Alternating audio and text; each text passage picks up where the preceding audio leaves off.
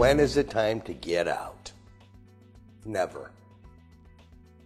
However, whenever I start with a client, I always go back to Stephen Covey, start with the end in sight. As I tell every single client, you are eventually going to get out of real estate, either voluntarily or involuntarily. Voluntary is you made a conscious decision to bring in a partner or sell your business. Involuntary is you become disabled or, God forbid, you should die.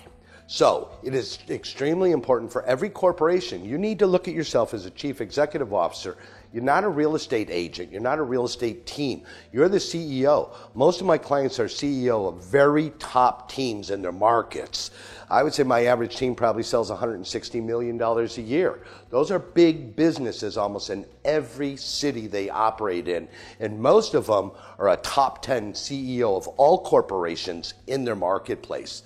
So you need to make a conscious decision to start asking yourself, when do I want to have the ability to get out of the business? It doesn't mean you have to get out. If you say I have a 5-year plan, 7-year plan, whatever. Number one, who is assisting you in developing your exit strategy? Selling your business, it's called an exit strategy. And every single one of you watching the video today, you need to have that exit strategy in place. If you say it's a 5-year plan, what do you want to do?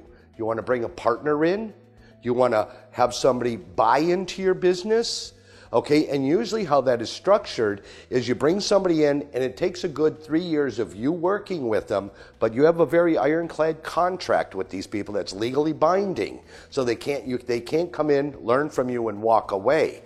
You always want to make sure you get most of your money up front. But the time to start thinking about selling your business is absolutely now. Selling your business is a little harsh, the ability to get out. But you need to make that decision today.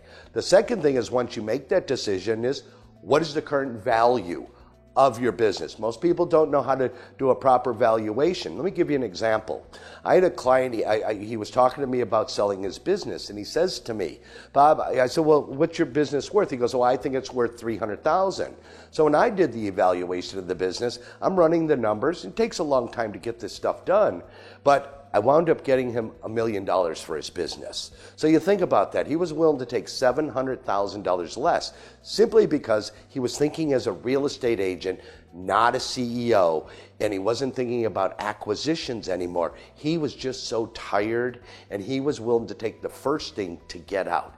Don't let that mistake happen to you.